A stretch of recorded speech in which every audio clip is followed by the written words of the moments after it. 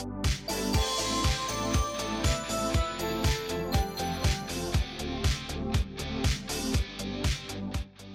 today's episode of the Wanderings and Wool Gathering podcast, the boys each take in a show and talk about it at length.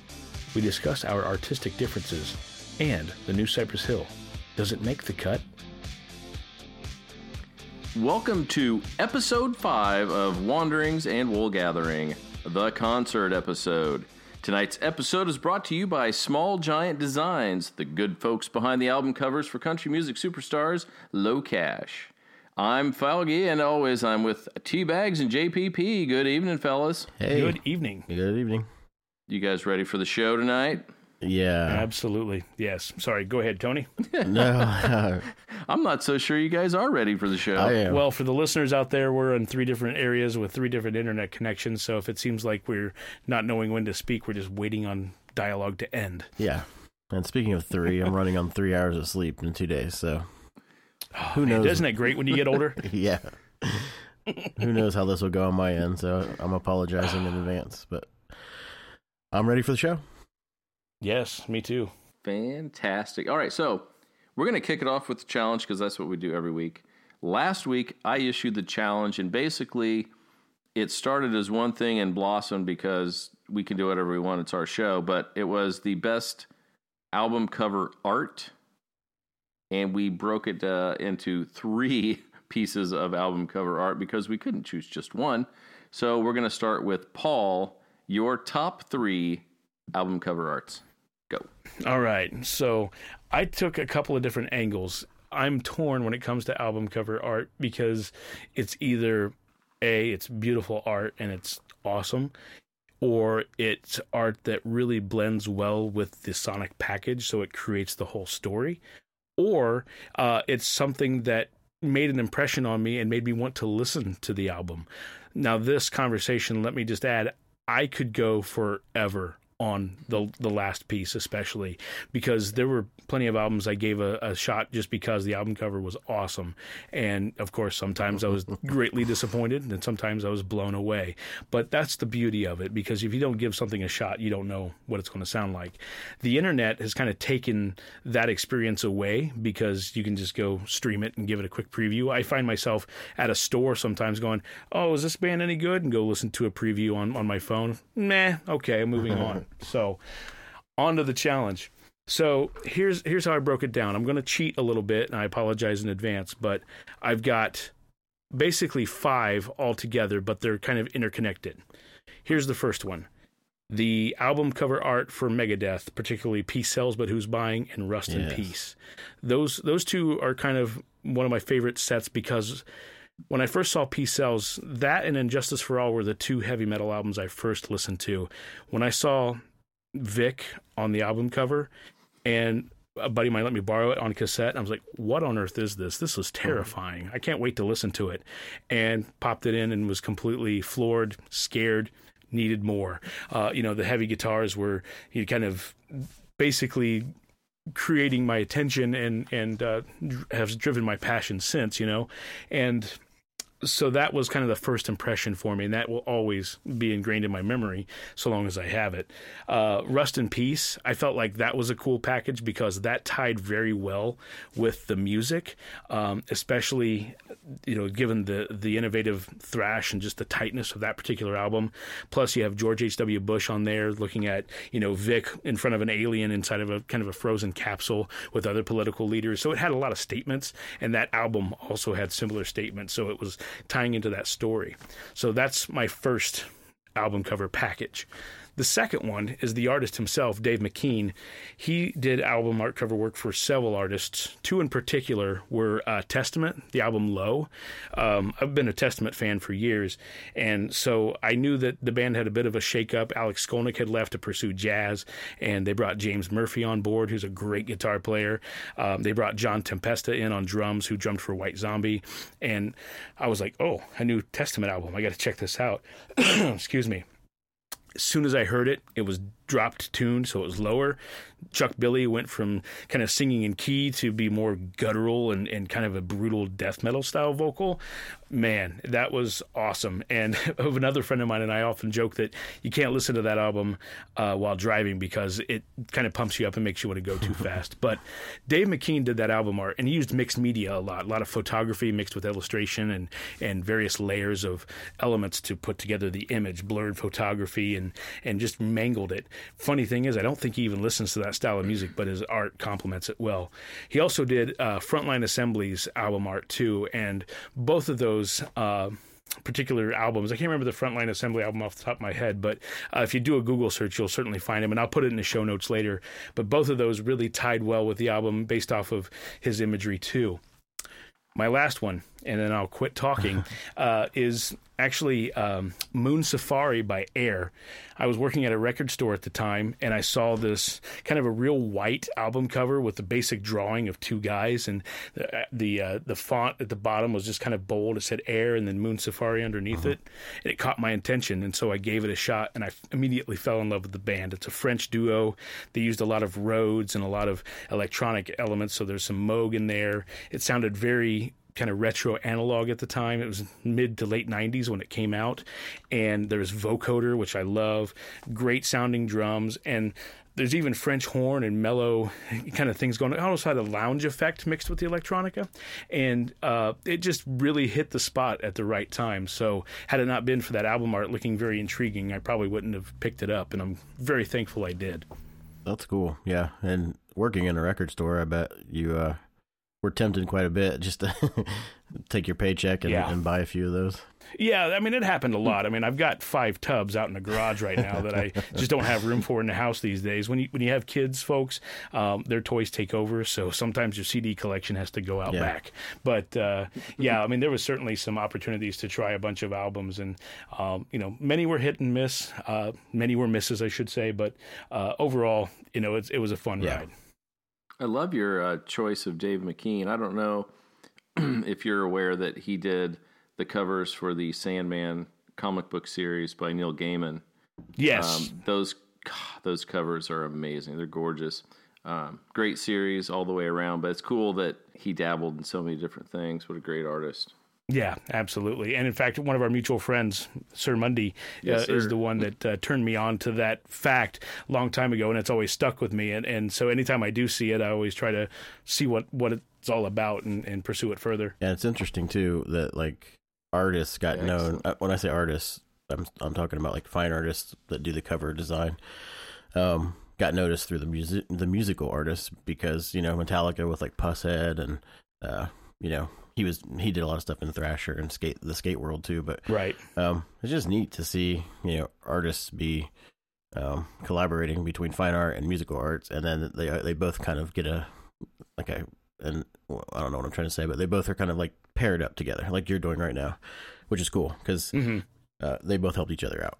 Yeah, exactly. And it's funny because even though they're two different creative forms, when they're partnered together, they just kind of create a big vision. And I absolutely love it. Like, not to go down a rabbit hole, but Dark Side of the Moon, for instance, I mean, as minimal as that album cover is, and I was a young, impressionable person that had heard about Pink Floyd but never really gave it a chance.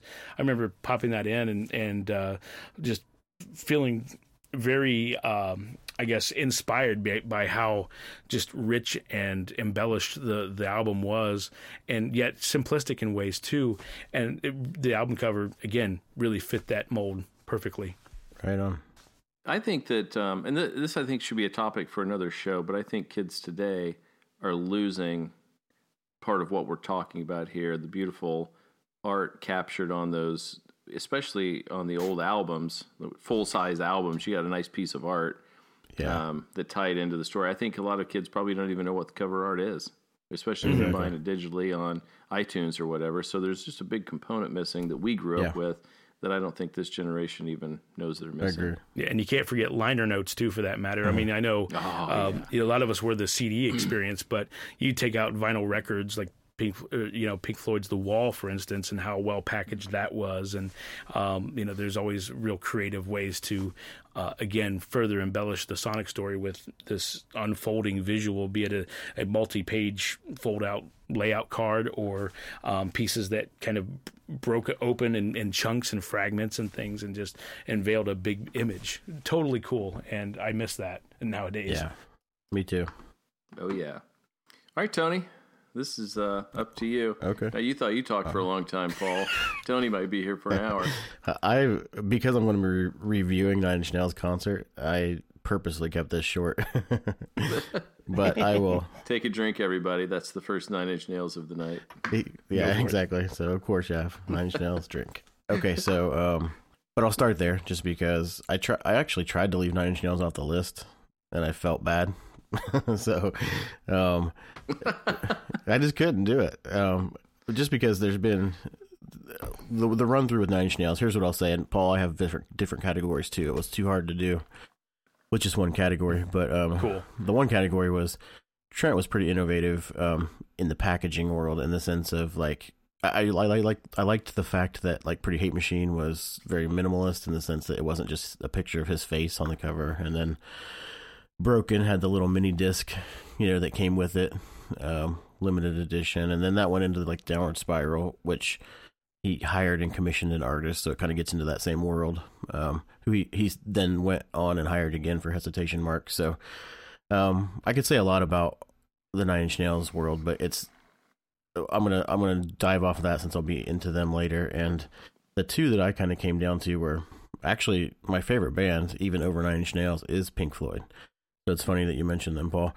And my favorite album is Animals. Oh, nice. And so, yeah, I love that album. But I remember reading about, that they were trying to get that pig in between the two, like, tower, the two pillars on the power plant, and they had bad weather or something like that. I don't remember the whole story. I just know that they had a marksman hired to shoot that thing down if things went awry. Wow. And they had to end up shooting the next day, or filming the next day, and they didn't hire the marksman back, and the thing actually did break loose. Uh-oh. And that huge pig flew out over the airport, and actually planes reported it, and it like shut down. I think I heard it about shut down that. the airport for a while. Yeah. Yeah.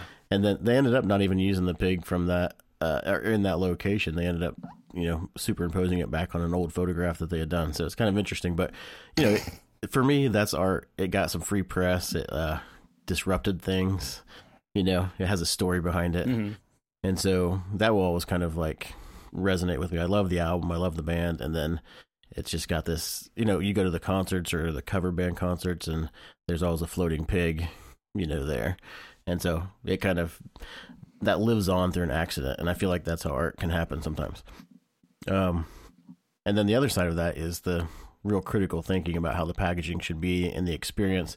You talked about like sometimes you would get a dud. We'd all fall for the cover and then not know the band. And, kids today don't know that, hey, we might have dropped $15 that week on one single CD that had 12 tracks, and then they were all stinkers. And so we had, we just paid $15 for a square of art. So when bands really took their time and maybe at their own, cutting into their own profits, I don't know how it all worked, but when bands would really consider the art and the experience that it was, we used to have to wait for music, if anybody can believe that. We used to have to wait for music, and then you'd go get it and you would physically be holding it, but you still didn't know what it was going to look like, if it was going to have the lyrics or any of that kind of stuff in it. So Tool, Lateralis, I know, Paul, you and I were at Ball State at the same time when that came out. And it had that, those layers that you could peel back, like an old anatomy book.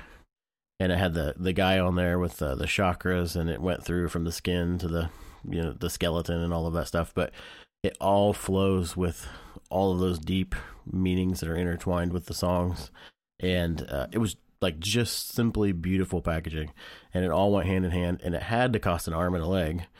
And there was really no reason to do it other than it supported it filled the whole thing out all the way through, from music to what you're holding in your hand. And so, again, like I said, I think when the art is that important or can disrupt or have a story or anything like that, I think that's when it really resonates with me the most. So those are my two: Lateralis by Tool and Animals by Pink Floyd.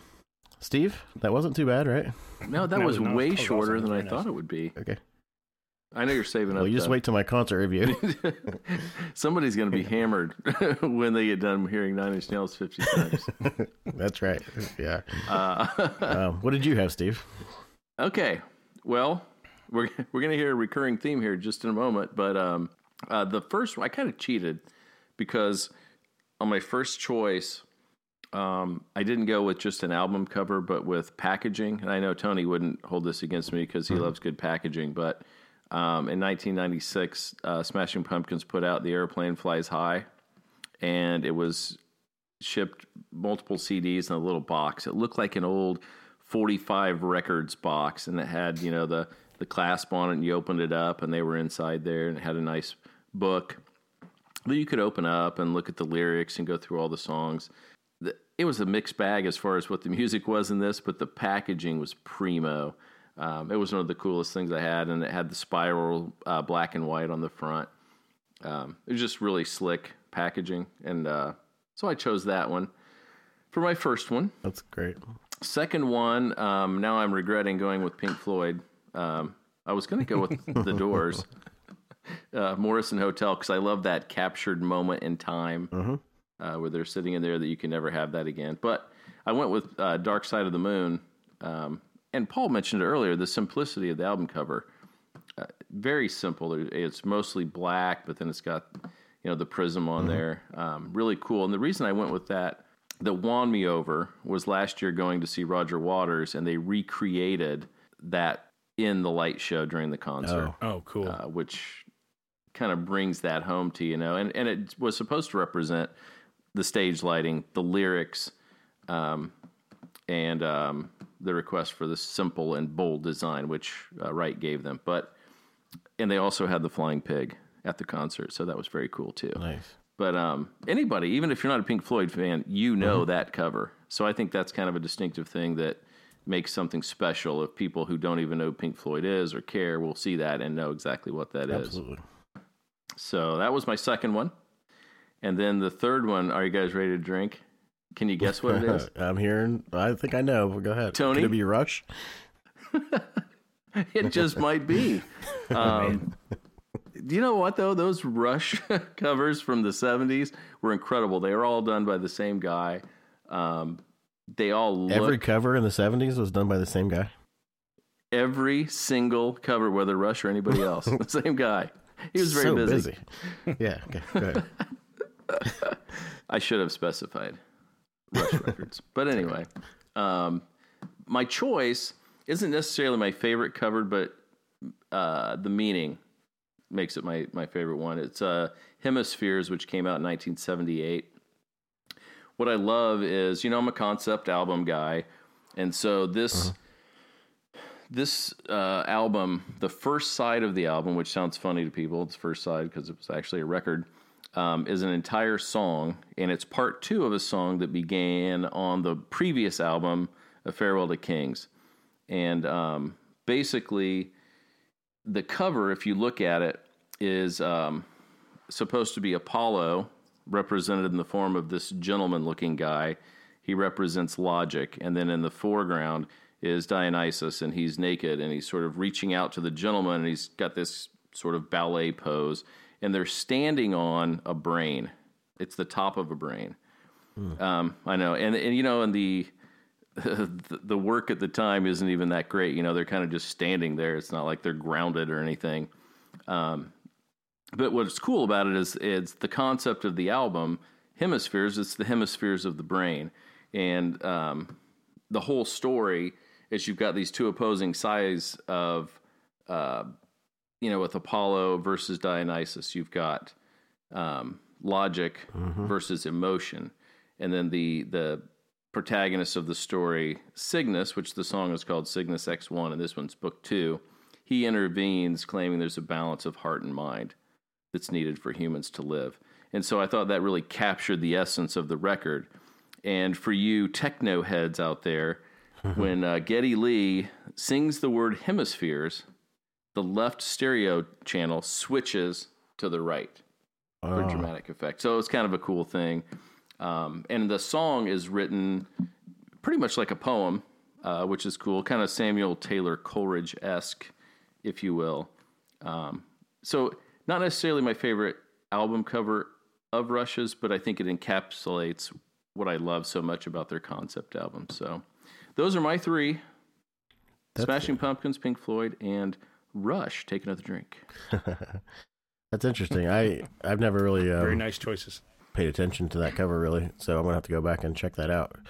Yeah, Rush has always had some cool stuff. I remember being in junior high when Presto came out, and that album cover stuck out to me just because it was very straightforward yet abstract. And then I gave that album a listen, and that was when I was still becoming kind of a fledgling musician, and I could kind of get an impression of them, and it sent me on my journey with them a bit too. And admittedly, I need to pursue them further. I've certainly listened to a lot of Rush music, but I've not kept up on it. You know what I mean? I hate to say that, but I've not revisited it a ton, and it's a matter of just finding other things and not having the time for it. And Steve's inspiring me is what I'm trying to say, to go back and give that a shot. Excellent. I think I'm taking a look at it right now. That's cool. That's the great part of the show, is that we get to inspire each other and find new things to check out. So I love it. Totally. Any last comments on the last challenge? I got one. It's a quick story. Sure. How I got a hold of the copy of Pink Floyd's Dark Side of the Moon. I went to a local record store in the Kokomo Mall, and I bought Danzig's first album on cassette and left the store.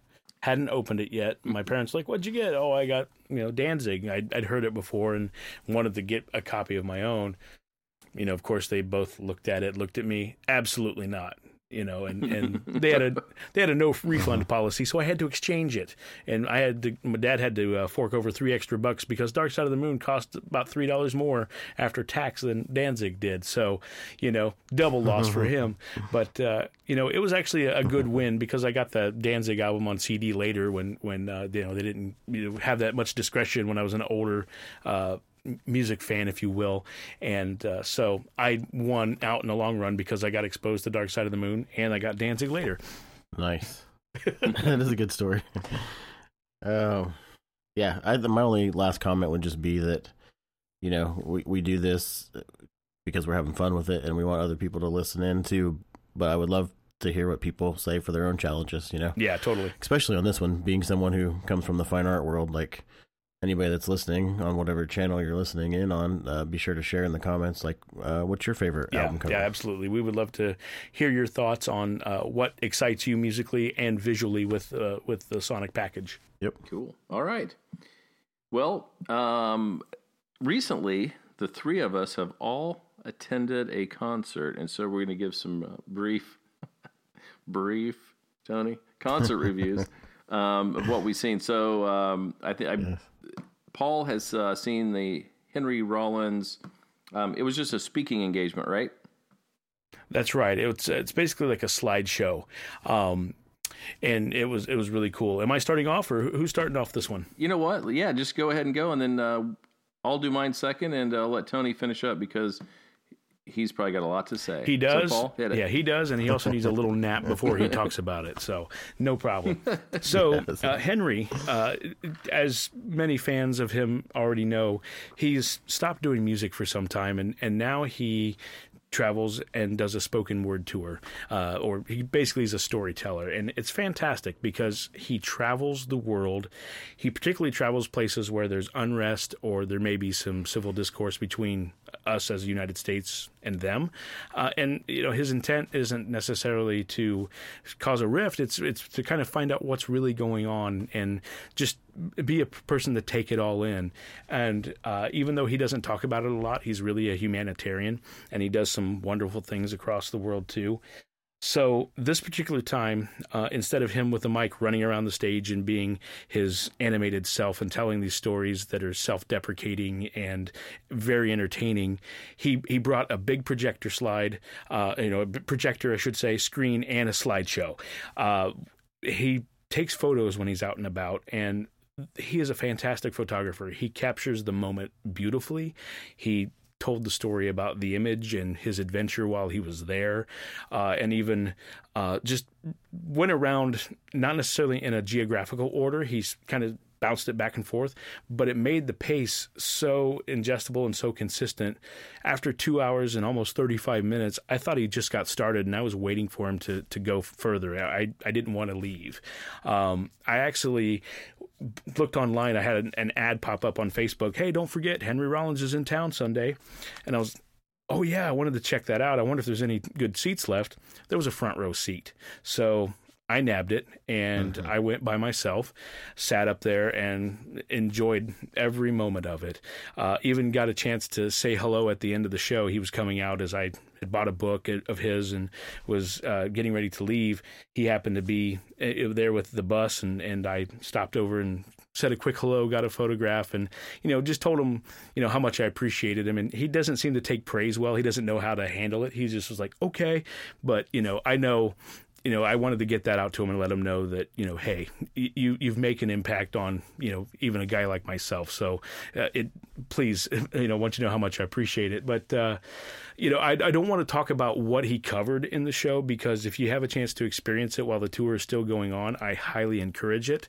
I know that he's talking about publishing a book with these photos as well as the stories to go along with it. So I'm looking forward to that. But his images were very striking in that he captured moments with children's faces and how excited they were to see him, how excited they were to see their picture after he took the photo, because those parts of the world don't really have access to that technology on a regular basis. So they're really curious as to what they really look like. They may see their reflections in water and things like that, but they really don't have things like mirrors and cell phones readily apparent for them to use. So, the fact that he, was able to really interact with them and engage and be a part of that moment with them and create some joy while in turn, getting an experience out of it was really cool. And then there were places he went where he now actually is a part of. They drill wells in certain parts of Africa, and he's a board member for that organization now. So these experiences have also compelled him to want to do better for those areas after being impacted from his visits, essentially. Where he's gone in the face of danger as far as like politically and things like that, he comes out with, a really interesting account of how he got out of there and didn't end up, in any kind of in prison or, harmed in any way, essentially. But one story that was really interesting, pardon me, was he travels. And forgive me for not knowing all the geography, because he spoke so fast, it's hard to keep track of everywhere he went. But there's one place where there's a desert rock festival, and there's these particular men that are on tall camels, and they wear a lot of garb to cover themselves from the desert sand and the heat, and they're constantly rewrapping themselves to make sure that their skin is covered. They push through the crowd on those camels just to get front row to hear this music and things like that. So he's like, I've been at concerts before where a guy nudges me, but I've never had a camel nudge me and almost knock me to the ground just so they can get a front row spot. And those guys are, above the band listening to the music and taking it all in, essentially. There's probably 9 to 12 of them. And he got cool photos of the camels up front. It's like, none of them spit on me, but the camels' expressions on their faces, he's really good about catching moments that told a story deeper than his words, essentially. So, long story short, fantastic experience. It was non-musical, but he's a musical icon, as we know, and his story is very interesting. His journey is continuing, and he inspires me to this day, just from the standpoint that, he takes action, he works hard, and, he's living his best life. And, if you get a chance to go catch him anywhere across the country, please do. I think this is running until December, and then, he'll be out on tour with something else in the future. So, keep an eye online for Henry Rollins on Tour, folks. I certainly encourage it. Yeah, I was very jealous that you went to that. not just to jump in and say, hey, I'm a big fan, but I've been a big fan of Henry Rollins for a long time, even from the Black Flag days. And but what really, like, punk rock and all that stuff was great, and the Rollins band was, that was a big, huge, voice back in the day. But it was his spoken word and like the books that he put out and the way that he thinks that was really what drew me to him. And so, like, all these years later, to see how he's morphed his show into something like that, and see him you can turn on about any channel sometimes and you catch Henry Rollins traveling somewhere or another. Right. So yeah, man, when I saw that you were front row, and then you and I kind of had a conversation about what he talked about, just by proxy made me want to go. Yeah, totally. It was very cool. So I'm sorry you had to miss it, man. Yeah, you that's get a little okay. taste I went of and saw that. 9 Inch Nails. He was recently on Rogan, and they had like a 3-hour conversation, and you get a little taste of some of those stories. And he's a great storyteller. I'm a little jealous as well. Yeah, totally. I listened to that Rogan episode as well. And I even went back and listened to one from a year before, and Ari Schaefer's podcast with him. All of them, it's never a dull moment when he talks, because he has an interesting perspective, and, the person who's talking to him may not be completely aware of him. So it's always fun to see how they react to some of his situations and stories. Yeah.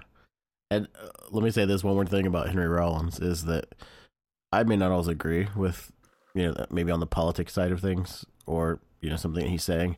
But Henry Rollins is the kind of guy that you just respect anyway, because you can agree to disagree, and he always talks from a place that seems like it's his truth. And I don't think he ever really talks about something that he doesn't feel like he's gone through in some way or has some understanding of it. He doesn't like cast judgment from afar on something he's never had experience with. Right. So, and that's one of the interesting things about the stories he tells, because we may have a perception based off of what information we soak in via the internet, but he certainly will be the first to tell you, no, this is what I experienced, this is what these people are telling me, this is what they experience. And so it always comes from a place of a genuine knowledge, essentially. For sure. Cool, man. That was great. Cool. Thanks. Excellent.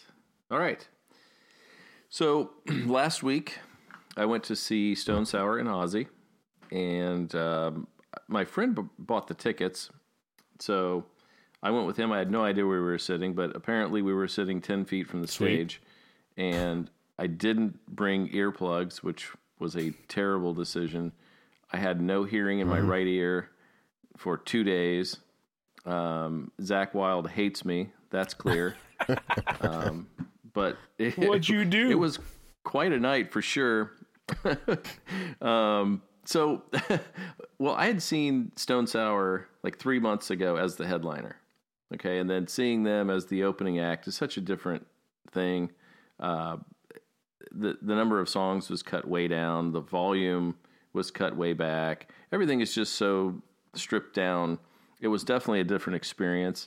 While I did like it, I didn't love it.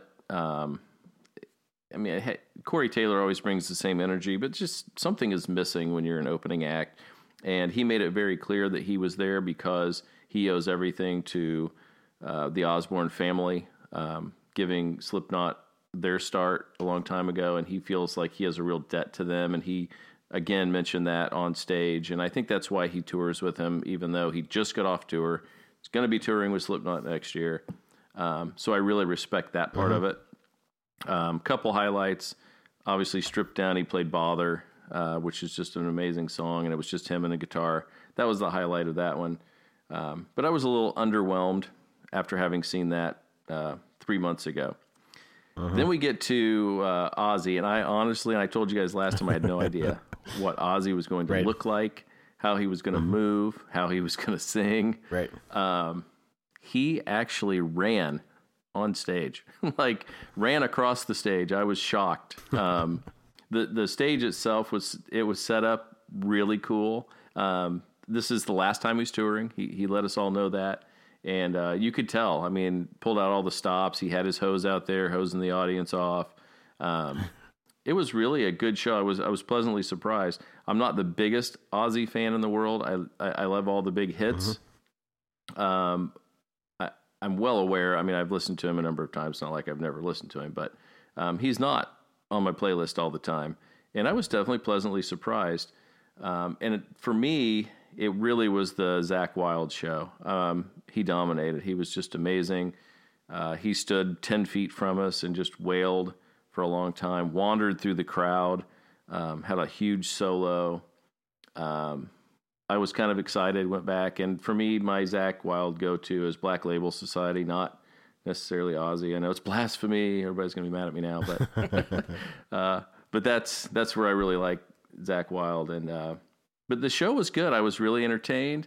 Ozzy, for getting ready to turn 70 years old, he still has it. He sang really well.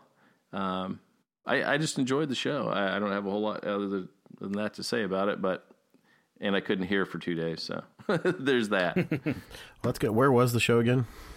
Ruoff, the old Deer Creek. Oh yeah, it'll always be Deer Creek. It was a beautiful night. I mean, it was Deer Creek, but yeah, it was. It couldn't have been a better night. It was beautiful. Yeah, overall, it was just a fun show. You have, I guess this is a little bit of a plug, but I remember you did a review of Stone Sour, the show you were talking about that you had seen back in April. Is that still up on? Yes. Break the Fourth? Yeah, I did that on Break the Fourth. Okay. Well, yeah, and I gave it a glowing review at the time. That one was actually at the Egyptian Room, at the old National Center. It was indoors. It was just one big room, and it was a smashing show. It was really good. That's cool. We'll put a link to that article too. Not to backtrack. What's that, Paul? Yeah, not to backtrack. That's where I saw Henry Rollins actually was in the Egyptian Room, and it's weird when they have seating in that space because I'm usually seeing it very rowdy with the metal show and a mosh pit and all that kind of stuff. So it's a nice chill experience to say the least. And no, that's awesome that you got to see Ozzy this last time around. I've never been able to catch him live, and the opportunities have presented themselves several times, but either I just didn't have the energy or the ability to due to other obligations. So that's awesome you got to catch that. And, for those who may have seen him several times, they've been able to experience more than just Zakk Wylde, be it like Jakey Lee back in the day or, those who, not to age them, but those who may have caught Randy Rhoads, it's a stellar experience from the band lineup standpoint, not just Ozzy as well. Everybody really puts in 120% with their performances with that band. Yeah, you probably can't catch Ozzy because apparently he's running now as a 7-year-old. So. True. Right. Oh, one final cool note. This was really neat. There was a hearing impaired group right behind us, and so we had somebody right next to us signing. And so, that's awesome. You can imagine Zakk Wylde's he's doing guitar solos for like 3-4 minutes at a time, quite frequently. And the person that's signing is acting like they're playing guitar and dancing. It was one of the coolest things. I should have recorded it so I could show everybody. But yeah, that was really a neat experience. I have actually seen some content about that. That's on the rise. Apparently, there's a movement for those who are hearing impaired to want to experience the sonic feel of a concert and get that live energy, even though they may not be able to hear it and experience it as we were able to. But I'll certainly look for that link. I saw a video about it, and apparently, it's a stimulating experience in that regard too. Because again, with subwoofers pushing air and things like that, and as we know too, sometimes a band will hit a low note and your chest just rattles. So no, that's cool. I'll have to dig that up and so that way you can read for yourself. I don't want to act like I'm an expert on it, but I did see it in passing. Right, and. Yeah, you hope that it's just your chest rattling when they hit the low note. Yeah, right. But speaking of feeling the sonic boom of the music, that's a perfect segue for me. If you're wrapping yours up, Stevie, it's time. I'm done. Okay, I can't wait to hear, Tony. Settle in.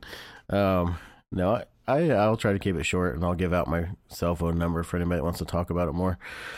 But literally, I'll jump around here for just a second because you brought that up. But literally, our shirts were moving from the music. Wow! And Dirk, one of the guys that went with us, he said he could feel his hat vibrating during the show. We were there was like a kind of a cleared out orchestra pit that probably had a small handful of people, and then we were the first dead center, front row center, probably 25 feet from the stage, for Nine Inch Nails. And so we went and watched them at the Ascend Amphitheater in Nashville, and it only holds about 7,000 people, so it was pretty intimate. It was like a mini version of an outdoor arena or amphitheater, and it was a great night for a concert. But anyway, yeah, so just some context, we traveled there, which is about 5.5, 6 hours one way, watched the show and drove back, so that's kind of why I'm tired, and then I got up for church this morning. So but the guys that I went with, one has seen Nine Inch Nails before. I've been with him a couple of times. Another one had gone on his own, and then there was one guy that had never seen Nine Inch Nails but was into seeing them. So it was kind of a pretty good collection of people. And then there was me, the like uber fanboy from the late 80s. So, but here's what I'll say about that, and I will try to keep it short. I have a ton to say, but one interesting note I think you guys would enjoy is that I kind of liked the new stuff where he sings now that I've seen it live. Interesting. Yeah, well, I think that there was something that was disconnecting for me, that he was trying something different in the studio. And then when I saw it, I'm like, oh, well, then he has to go out and do this. And there's a little bit more vulnerability behind that. And maybe, something that he wanted to do as an artist more. So I kept putting in that context of like, just put it on the How to Destroy Angels CD, or put something else out under a different name or whatever. But the way that I saw it and the way that it connected in with the live show actually worked. Now, I won't say that I still love it, but definitely like did not ruin the show for me. Made me want to go back and listen. So, and they did play a lot. If you look at setlist.fm, they put everybody's set lists up there, but they also have a nice graph that shows you what albums they play the songs from. And it was the biggest two portions were from Bad Witch and Downward Spiral. So it was mostly the new stuff and Downward Spiral with a lot of other stuff mixed in. We did get The Perfect Drug, which has only been performed this year ever for the first time, and I think we were the third crowd to see it. It was fantastic. We've got a lot of videos. Sweet. Yeah, so I'll have to put those up in the show notes. But anyway, just to stay on point with this, Nine Inch Nails, I've seen them in a lot of different venues and a lot of different iterations that Trent has had. And this is probably the tightest group of people that they've had. This show is just so well put together. I mean, I'm talking pacing too, coming out just blasting. And knowing when to cut that off, knowing when to mix something else in. Trent's a funny guy too. He was introducing the band, and he said something like, on the next song I play saxophone, but I didn't know how to like stand here with a saxophone and look cool. So he said, I'm used to getting pushed into a locker. So, every once in a while you'll get, that kind of Trent up there. But sonically, they were so on it. And it was... I don't even really know what to say, because they played a great mixture of things. They did not play Closer, so there were probably people that wanted their money back. Did you storm out, Tony? Yeah. If I would have seen him, I would have thrown him out. But they played like I'm Afraid of Americans was a very interesting thing, because him taking over the lead for where Bowie would have been, doing a lot of the vocals on that worked really, really well. They did Physical, the Adam Ant cover off the Speaking of the Broken, sweet, mini disc days. Nice. But the mixture was good. And here's something visually that I found too, was before they even set up, one of the guys I had been with, we went and saw them on the Lights in the Sky tour, which was highly technology driven, with the screens and everything that they had. I think they even had a big screen that was actually a touch sequencer for the drums. All kinds of stuff. So this time that guy was like, it doesn't look like they're going to have a lot of lights or anything like that. And you could see the light rigs were being set up. The way they did it still worked. And it looked like, when there's a storm happening in the distance and you kind of see the lightning, you may not even hear the crackle of it, but you just kind of see that in the sky and there's energy back there and something's coming, That's what they look like, I swear. I mean, it was really... There was just this stuff behind all the smoke and the fog, and then they would kind of emerge and you would hear this thunderous thing. But the only thing that I can say without going into every song, which I could give a review on every song, is that I think that for anybody that is from, I would say, mild to uber fan, would come away just being blown away.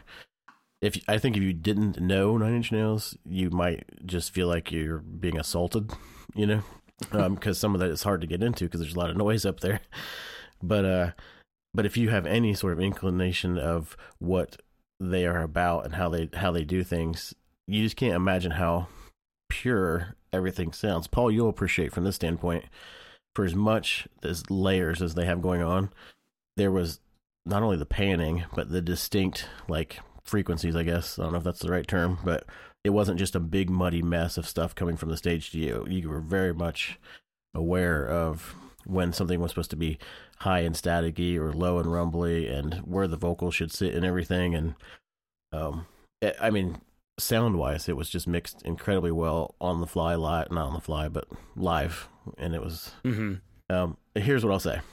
It was in my top 3 shows ever of any band ever.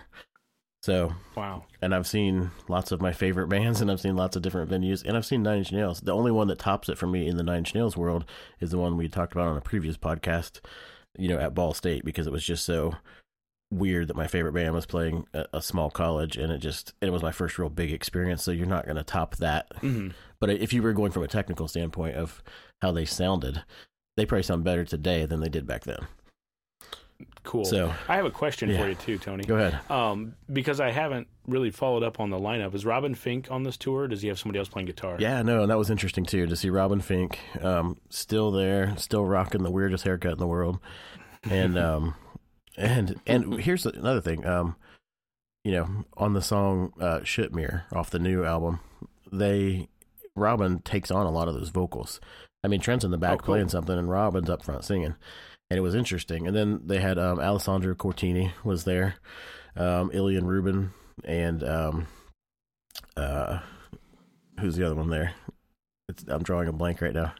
Okay, well, we'll come back to it. Yeah, I'm sorry, I don't know. No, that's okay. I'm seeing him right there. So you got Robin, Ilian, So anyway, but you have these guys like Ilian Rubin, who's a drummer. Who, if you don't know how hard it is to play the drums for The Perfect Drug, go watch somebody cover that, or go watch them play it. But he played cello, he played bass. There was just a lot of mixing. Trent's on keyboard, saxophone, guitars. Everybody's, and sometimes they're playing something you don't even know what in the heck it is. There's just something electronic up there that they're fiddling with, and it's making sounds. Oh, do you know who the other guy was, Paul? Who's that? Atticus Ross. Atticus, yeah. The other guy in Nine Inch Nails. So right. That just hit me when I said making sounds. So yes, to answer your question, Robin Fink was there, who's been a staple through and through. Atticus apparently has been a staple in the background for a long time. It's nice to see him up there live. Ilian Rubin, I don't know if I'm pronouncing his name right, but he's been there since I can remember in the last 10 years. And then Alessandro Cortini the same way. So I feel like they're kind of settling into, for the first time, not so much of a modular band, but some kind of hired guns. Yeah, and that makes sense as to why they were probably more solid than ever, because they've got a lot of experience with that stuff, and they know how to be flexible with the show's dynamic and whatnot. Yeah. So, like I said, all in all, easily in my top 3 shows of all time, and worth staying up for, worth driving all that way. And they're still on tour, so like you did for Henry Rollins, if anybody has a chance to catch Nine Inch Nails and you like them for more than anything than Closer, go see them. Yes. And I'm sorry I couldn't attend that. For those who listened last week, Tony offered for me to come down with him, but I had previous obligations. We went to see the Broadway version of Lion King that's touring. So stick around for that review. Just kidding. But let me just say, in a nutshell, that's also fantastic. There's music that's not in the movie. The visuals are astonishing. And, if you have kids and they love music as well, it's worth seeing also. So I'll leave it at that. Yeah. And the last thing I'll say with that is, because I know we're going long, is what we're saying right now, getting out and seeing things live. And it's been something I really haven't done a lot lately, and I'm starting to do it again. But just talking with all the guys, in the car for 5.5 hours, and everybody kind of taking turns playing songs and sharing new music and playing old music and hoping to figure out what they're going to open up with and all that kind of stuff. The experience is so worth it. So, whatever it is you're into, like I'm trying to get out of my shell and stop saying like, oh, well, it's this much money or it's going to take this much time. Like, it's totally worth it. You got to do it more. Mm-hmm. Yeah, especially nowadays with some of these artists we like, we don't know how much longer they're going to continue doing it. So sometimes if there's an opportunity, seize it. For me, when I see a show anymore, I leave kind of feeling fired up because I kind of pick it apart from a technical standpoint, being a person who plays guitar and loves the gear and sometimes the performance aspect of it. So I'm always trying to dissect what they're up to and seeing what I can learn from it as well. Right on. Excellent. All right, fellas, that brings us to what we promised last week, which was reviewing of the latest Cypress Hill record. Yes, been a while. This one is Elephants on Acid. If you listen to it, it sounds like elephants on acid. No, not really. I don't even know what that means, actually. But did you guys get a chance to listen to it? Yes. Yeah, I did. I listened to it the whole way through. Me too. Yep. Me too. A number of times. So. Who wants to kick it off? Why don't we go back to Stevie and around to you, Paul, and back to me, since I just talked for 20 minutes. Sounds good. You need a nap. Okay. Okay, so I've listened to it probably 4 times. I still don't know if I have a great grasp of the whole album because I wasn't looking at lyrics. I was doing other things at the same time. But I did get a pretty good feel for it. The first time I listened to it, I'm going to be honest with you, I hated it. Mm-hmm. I didn't feel it at all, and I was like, gosh, something. I don't know what it was, but something was missing. And then so I listened again a couple more times. Songs like Band of Gypsies, Put 'Em in the Ground.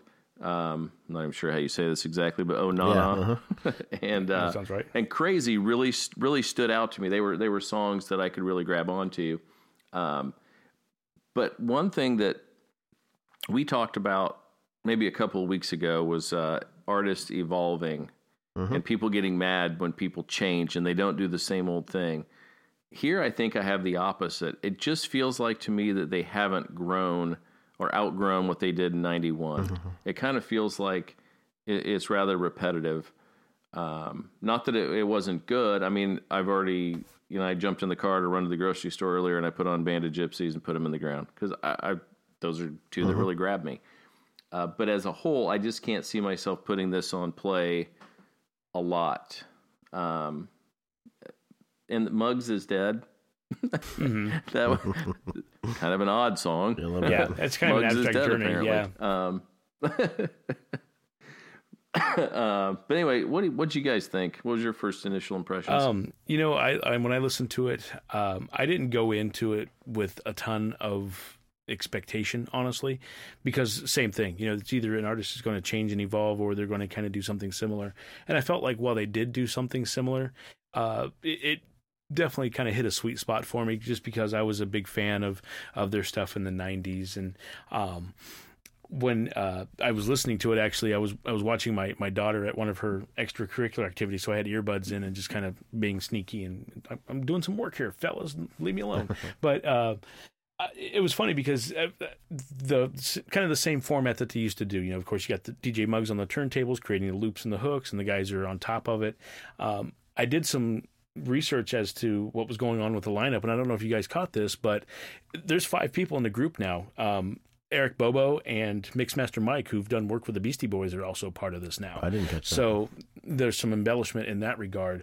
I don't know where they fit in because I didn't hear anything that stood out that said obviously Mixmaster Mike's here and Eric Bobo's playing percussion in this part. But I think it's interesting that they're playing some sort of role and expanding in that regard. So maybe with that's where they're getting some extra room for samples and things to kind of embellish and expand there.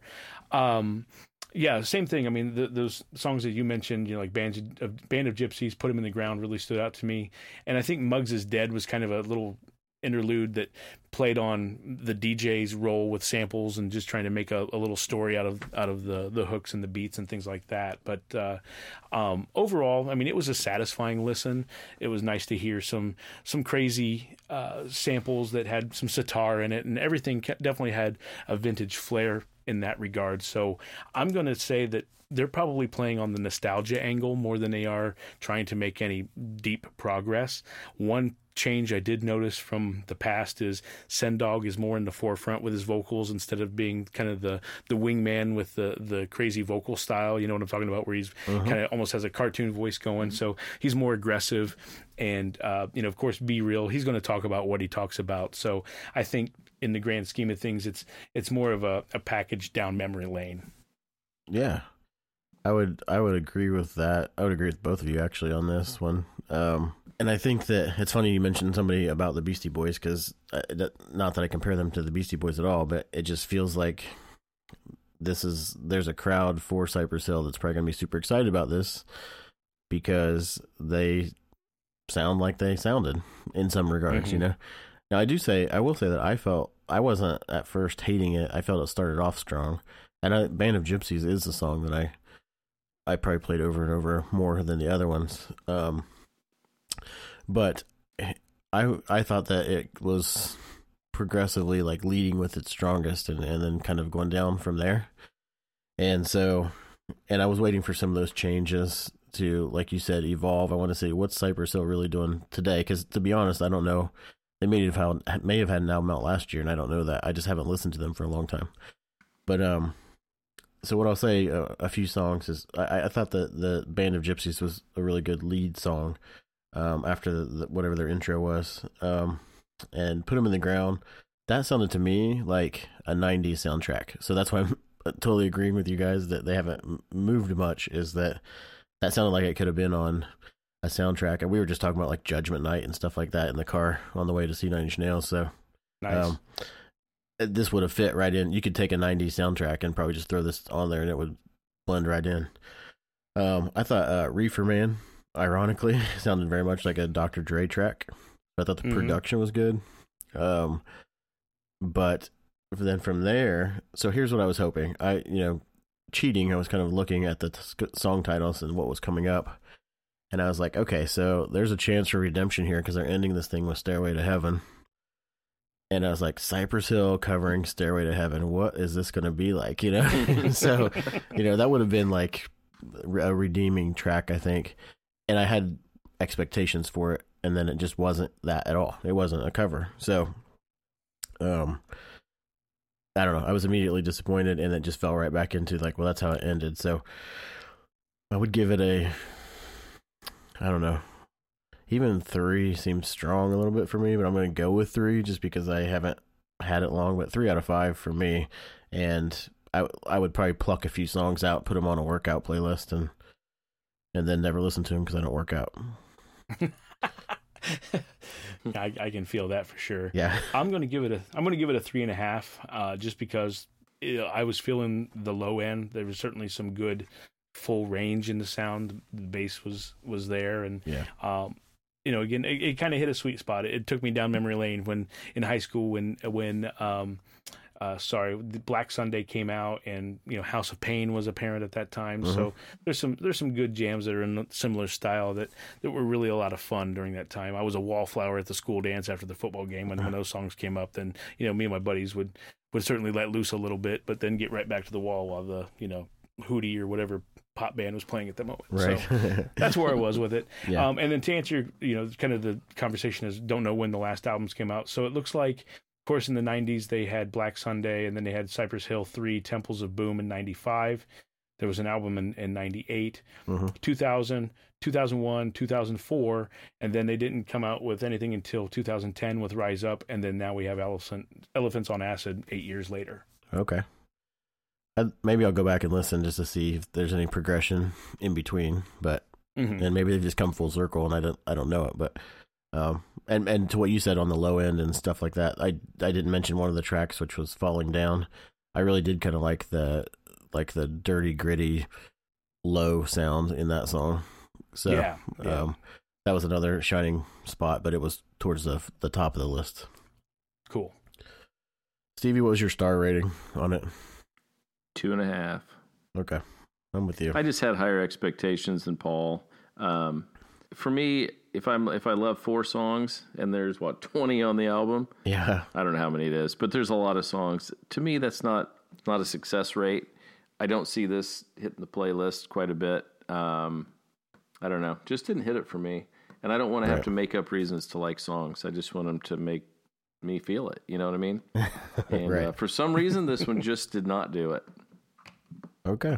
So there you go. I can respect that for sure. And it's totally fine. We're going to have albums that are going to blow us away. We're going to have albums we're just like, well, let's move on. So all good. Excellent. Well, all right, guys, that brings us to, we're going to tease Tony's challenge a little bit, and we're going to hit what are we listening to now, and we'll start that off with Paul. Because we listened to Cypress Hill, and I mentioned Sendog's vocal style, a couple episodes ago I mentioned Power Flow, which was a super group that has several artists in it from bands of the past. I'm looking them up right now as I speak, so bear with me. Essentially, they have Billy Graziati from Biohazard, Christian Old Wolbers. He's the bass player used to be in Fear Factory, and he's been in a couple artists or a couple bands through the years as well. He played guitar in Fear Factory as well. There's a gentleman who was it, Roy Lozano. He was in Downset. I'm not sure who the drummer is from. It looks like there's two members that had helped out. One was maybe on studio, the other one was live as a touring member. But essentially, it's a super group. Sendog is on vocals. Lots of cool riffs, real heavy. Sendog's voice lends to it very nicely. And they even have a remix EP that just dropped on Apple Music. So after I listened to the Cypress Hill record, I popped that on and gave it a listen. And hearing some of those tunes reinterpreted was really cool. And I think there might be one or two bonus tracks that weren't on the first album. So check it out. Power Flow, without the W. Sweet. All right. Tony. I'll jump in here. On the way to the Nine Inch Nails show, we actually were listening to Paul's album, Data of the East Alkalade. Well, shucks. Yeah, so I got the pictures to prove it. And then, but... You know what would make that Cypress Hill record better? Just plain Paul. That's right. I don't know. Yes, Paul. Quit being modest.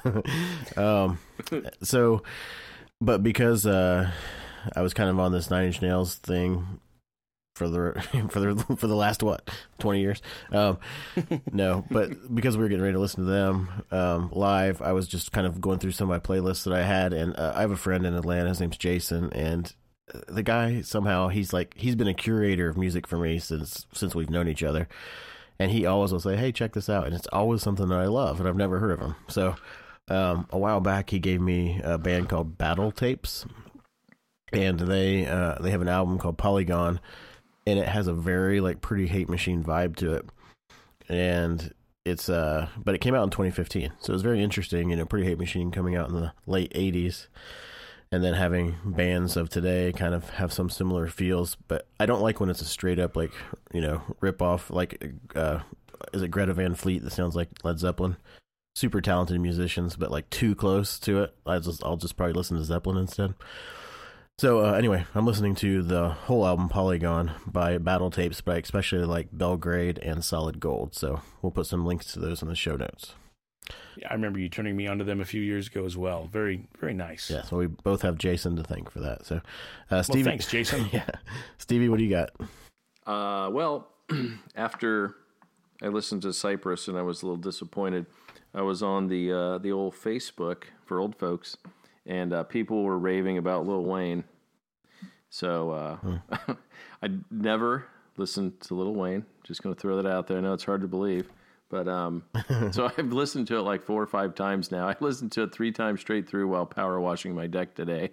I can't tell you the names of any songs because I was working while I was listening, but I thoroughly enjoyed it. Is it the Carter 5V? I don't know exactly what that is, but that's the name of the album. It's really good. I was impressed. I had no expectations going in, only what people on Facebook were saying. And as far as good work music, it was really good. I enjoyed it quite a bit. And one quick side note. Last night was the first episode of Saturday Night Live for the year, and Kanye was on.